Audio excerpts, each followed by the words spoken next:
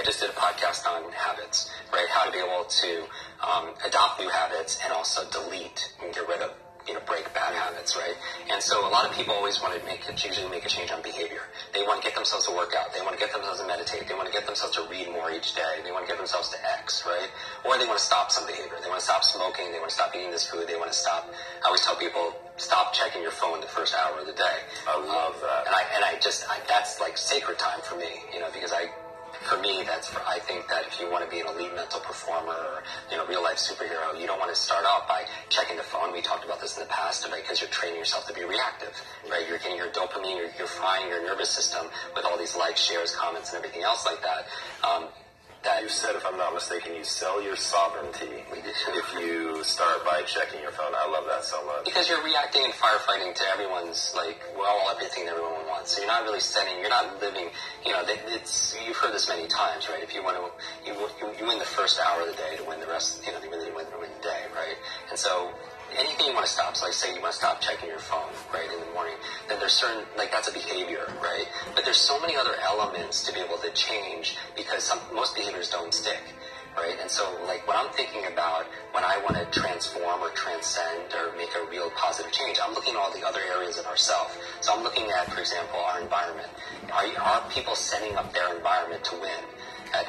So change doesn't just happen at this level of behavior, but you have to change the environment. So, for example, if you want to stop eating a certain food, it helps to be able to have not have that food in your home, right? So you change the environment. If you want to read more, it helps to set up your environment where you have the books readily available, where you're going to read it because they perform.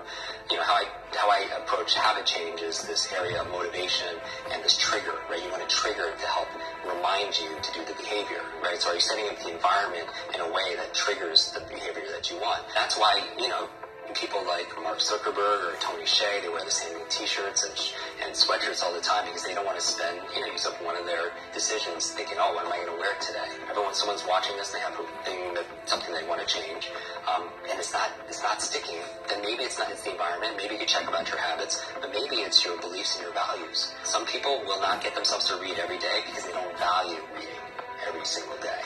Right? Some people won't, let's say the behavior they want to change is, we did a podcast on how to remember names. I could teach them step by step on how to remember the name of most people that they meet, yet they won't do it because they don't value it, or because that's not important to them, or they don't believe that they can. Right? Just like we talked about earlier, saying your brain is like a supercomputer and your self-talk is a program that runs. So you tell yourself not to remember names, you will not remember the name of the next person you meet because you program your supercomputer not to. They don't have a belief that enables that. So when I say all behavior is belief-driven, if you want to do this behavior, whatever it is, journal, whatever it is, then you need a belief that allows that to happen because that's the program that allows that. So how do you get that belief? Because you're going to feel like you're faking it. Right. And that's where most people stop, right? They think, okay, I get it, I hear what you're saying, that if I am able to shift my belief, then I can get a different behavior, but I don't believe it, so now I'm just sort of faking it. How do you help people overcome that? Right, and so so some people approach it like, they have this quote where they fake it till they make it, right? So my thing with belief is, when I do trainings in groups or online, my favorite way of changing a belief is getting them to do something they never thought they could do, because it opens up another possibility. Like what? So for example, in 1954, Roger Bannister, he broke the 4-minute mile, right? And so, which is amazing, right? Throughout human history, nobody could run a mile in less than 4 minutes. Now, if you look into it, how he was able to do it is he would visualize himself crossing the finish line, looking at the clock, and it says 3:59. Because he knew that success is an inside-out process. That first it had to happen in here in order for it to happen out there, right? Dr. Wayne Dyer has a famous phrase where it's not, oh, I'll believe it when I see it. It's like, I'll see it when I believe it. Because it's the opposite, right? And so I always like modeling the outliers where most people kind of dismiss them. I was like, well, what's going on there that allows this person to get this kind of result, right? And so with Roger Bannister, he saw it in here, be able to produce it outside, just like any innovator or inventor or writer or any creator, right? But what was interesting is, after that, what happened? Nobody could do it from the beginning of humanity. All of a sudden, one person does it. What happens after that? Everybody. Yeah, everyone starts doing it. And so that's the thing. Now, what happened? Was there a big change that year in, training methodology and nutrition? Or no, it was a change of belief, right? Because the belief back then was, if you ran a mile in less than 4 minutes, not only would you die, your heart would explode in your chest. And like, think about like that would, and I'm a runner, right? That would keep me not just running, that would keep me from running for me, that would keep me from running, period, right? And so my thing is like, that was a change of a reference. That was just, that shook up a belief. So my goal with people when it comes to learning is get themselves to do something they never thought they could do, and then it opens up another possibility. It literally opens up their nervous system for something, what else could be possible. Now I would also say that it all plays together where it's not easy necessarily just to change a belief overnight. Now that could be a belief. This is like a meta belief about what beliefs are. But people, there's technologies like Inception, right? Like a dream of a dream of a dream. But I do believe that we have more power to influence our thoughts and our beliefs. And so my goal is to streamline my life, put the routines the first hour of the day and the last hour of the day. I really micromanage to the point where it's habitual. I don't even have to think about it. And then, because those are the times of the day where I can really have the most impact. Because later on, in the middle of the day, team members need this, there's firefighting this, a client needs that. But the first hour and the last hour, I really want to control. So all this really helped develop grit and resilience, in my body, so I can have the ability to persevere. And also, I stand guard to my brain all the time, what goes in.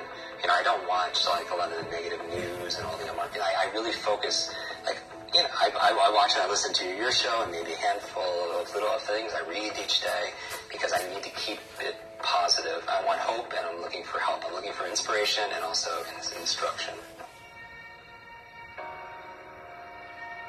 Motive matters, right? And what drives us. I always tell people that there's a success formula. I subscribe to it. I call it H cubed.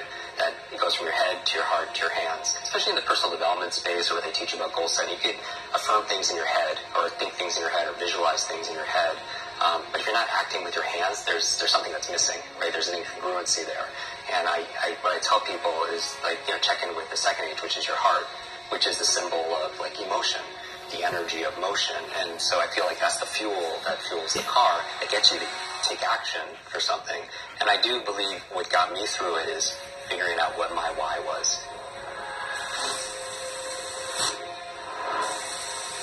I think some of the most successful people live at the edge of their limits, and they play there also as well. And so whenever I feel in my nervous system, I feel like I can't do it, then I feel like I really must do it. Because I feel like how we do anything is how we do everything.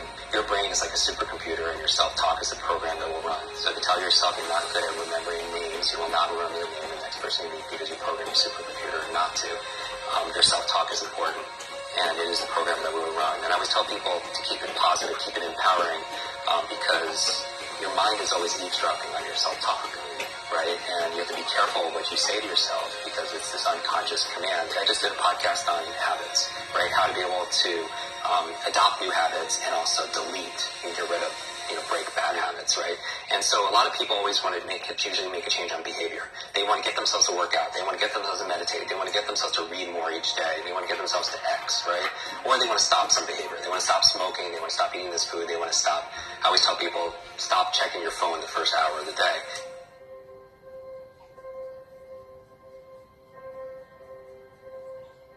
That's like sacred time for me, because I think that if you want to be an elite mental performer or, real life superhero, you don't want to start off by checking the phone. We talked about this in the past, because you're training yourself to be reactive, right? You're getting your dopamine, you're frying your nervous system with all these likes, shares, comments, and everything else like that.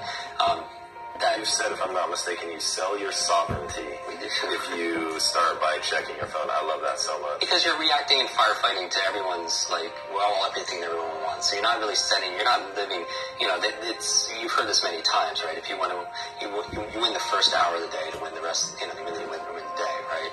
And so anything you want to stop, so like say you want to stop checking your phone, right, in the morning, then there's certain, that's a behavior, right? But there's so many other elements to be able to change because most behaviors don't stick, right? And so, what I'm thinking about when I want to transform or transcend or make a real positive change, I'm looking at all the other areas of ourselves. So I'm looking at, for example, our environment. Are people setting up their environment to win? So change doesn't just happen at this level of behavior, but what you have to change the environment. environment. So, for example, if you want to stop eating a certain food, it helps to be able to have not have that food in your home, right? So you change the environment. If you want to read more, it helps to help set up your environment where you have the books readily available, where you're going to read it because they perform. How I approach habit change is this area of motivation and this trigger, right? You want to trigger it to help remind you to do the behavior, right? So are you setting up the environment in a way that triggers the behavior that you want?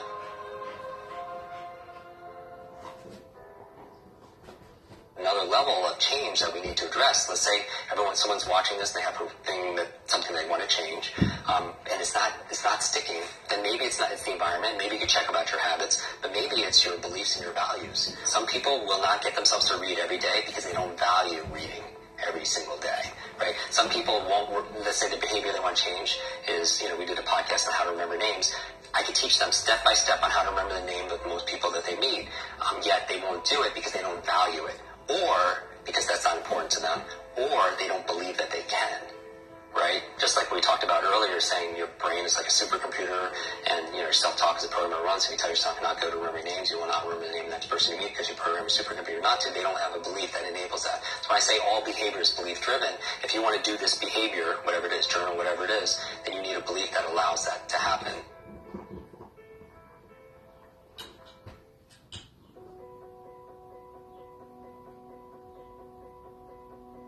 My favorite way of changing a belief is getting them to do something they never thought they could do, because it opens up another possibility. For example, in 1954, Roger Bannister, he broke the 4-minute mile, right?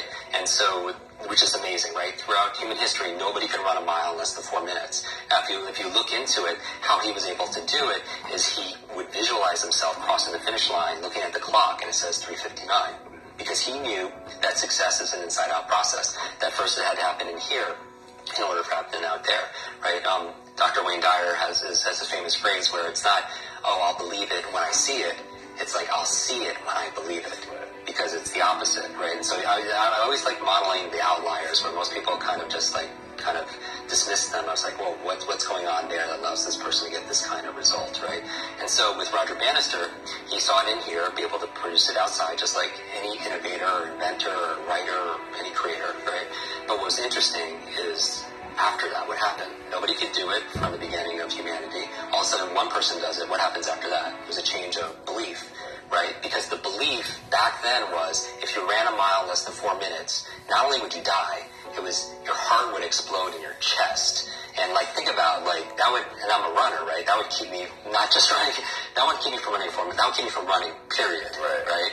And so my thing is that was a change of a reference. It shook up a belief. So my goal with people when it comes to learning is get themselves to do something they never thought they could do, and then it opens up another possibility. It literally opens up their nervous system for something, what else could be possible. Now, I would also say that it all plays together where it's not easy necessarily just to change a belief overnight.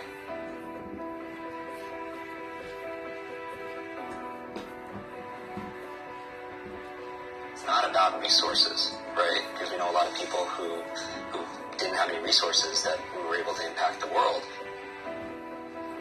It's about our internal resources. And what I'm saying is optimizing our environment, optimizing our behaviors, our capabilities, our beliefs and our values, and our identity. Right, at the highest level, our identity, because you can't just change your belief or your values or your behavior even if you don't believe you're that kind of person.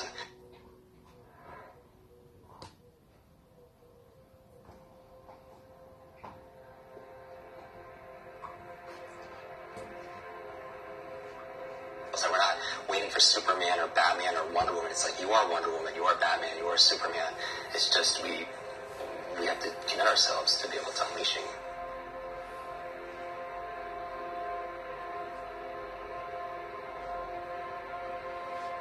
They call it the two smallest words in the English language, but they're the two most powerful words in the English language. It's I am.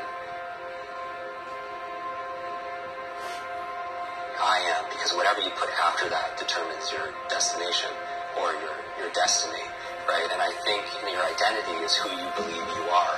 And I feel like when we're talking about playing to the edge of our limits and really playing there and living in that place where we're stretching, you don't have to fight it because you can't imagine yourself not doing that.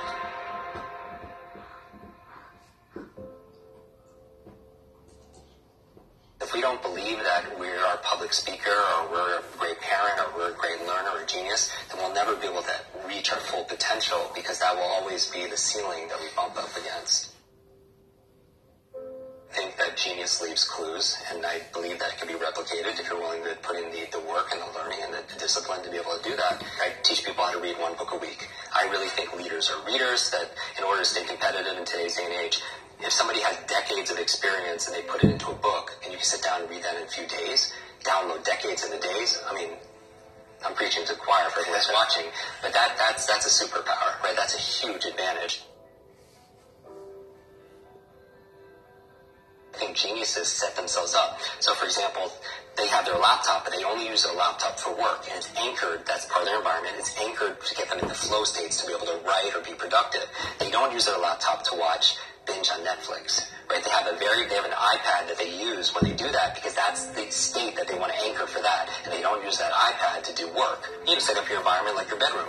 Like, we just did a whole episode on sleep hacks and how to optimize your sleep, because that's a big, personal challenge for me for many years, because I had suffered from sleep apnea. It was a breathing disorder. I stopped breathing 200 times a night for at least 10 seconds, which is the equivalent of somebody coming in and just choking and suffocating you 200 times a night.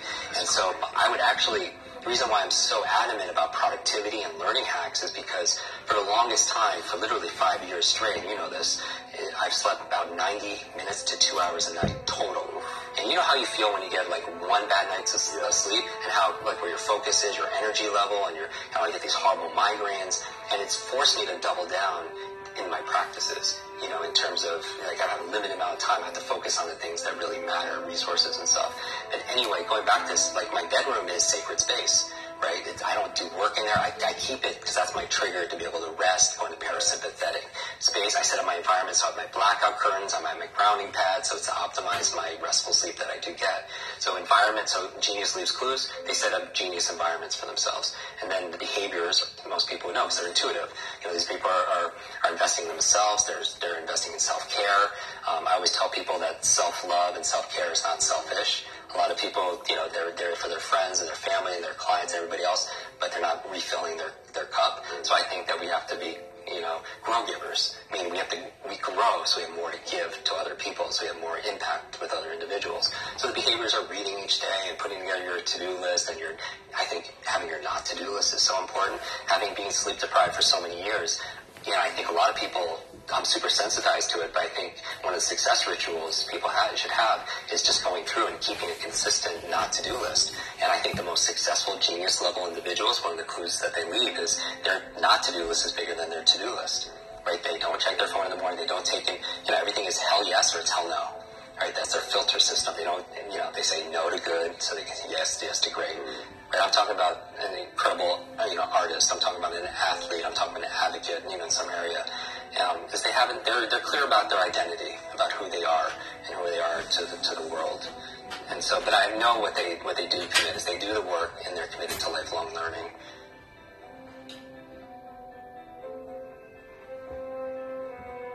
Knowledge is power, and learning is your superpower. And I think it's a superpower that we all have. It's just we're not taught.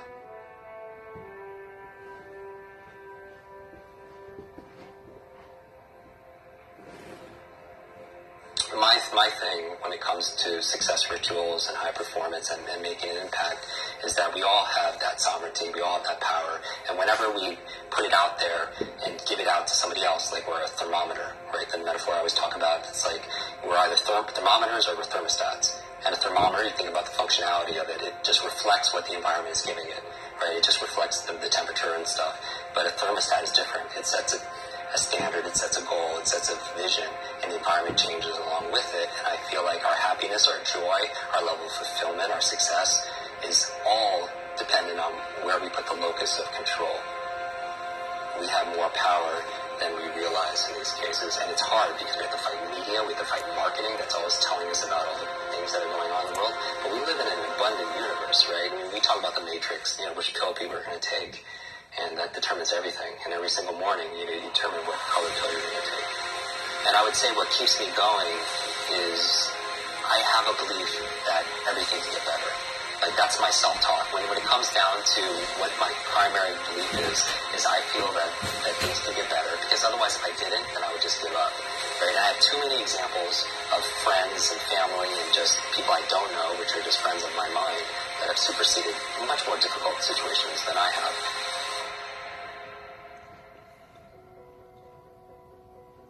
The other thing it's helped me to do is really focus on the rituals and the routines, the habits, the abilities that really matter. The 80-20 rule, because when I have a certain amount of energy, I can only do a certain amount of things, and I need to get more back. And I'm still doing the job, quote unquote, of most, 3 or 4 people, going on stage and traveling to like the kind of things that we do. But it forces me to focus on the things that's going to give maximum return. And and I think we do teach the things that we need to learn the most. I think the best teachers are the best students. I'm not really looking for perfection, because I don't think that the standard exists. I'm just looking to make incremental progress. When I wake up in the morning, I have my daily routine, and it's so fine-tuned, because I think a lot of people suffer from decision-making fatigue, right? And this is very strong research saying that you can only make a certain amount of good decisions a day, and after that is spent, you can't anymore. And that's really been fine-tuned in the medical field with surgeons and such, in terms of seeing their, where they're making their errors and stuff with early on in the day or later in their days and stuff like that. But we all, as entrepreneurs or as employees and executives or as parents, we all can make a certain amount of decisions. And that's why, people like Mark Zuckerberg or Tony Hsieh, they wear the same t-shirts and sweatshirts all the time, because they don't want to spend, use up one of their decisions thinking, oh, what am I going to wear today, right? And so my goal is to streamline my life, put the routines the first hour of the day and the last hour of the day, I really micromanage to the point where it's habitual. I don't even have to think about it. And then, because those are the times of the day where I can really have the most impact. Because later on, in the middle of the day, team members need this, there's firefighting this, client needs that. But the first hour, the last hour, I really want to control. So all this really helped develop grit and resilience, in my body, so I can have the ability to persevere. And also, I stand guard to my brain all the time, what goes in. I don't watch, like, a lot of the negative news and all the market. I really focus, like, I watch and I listen to your show and maybe a handful of little things I read each day, because I need to keep it positive. I want hope, and I'm looking for help. I'm looking for inspiration and also instruction.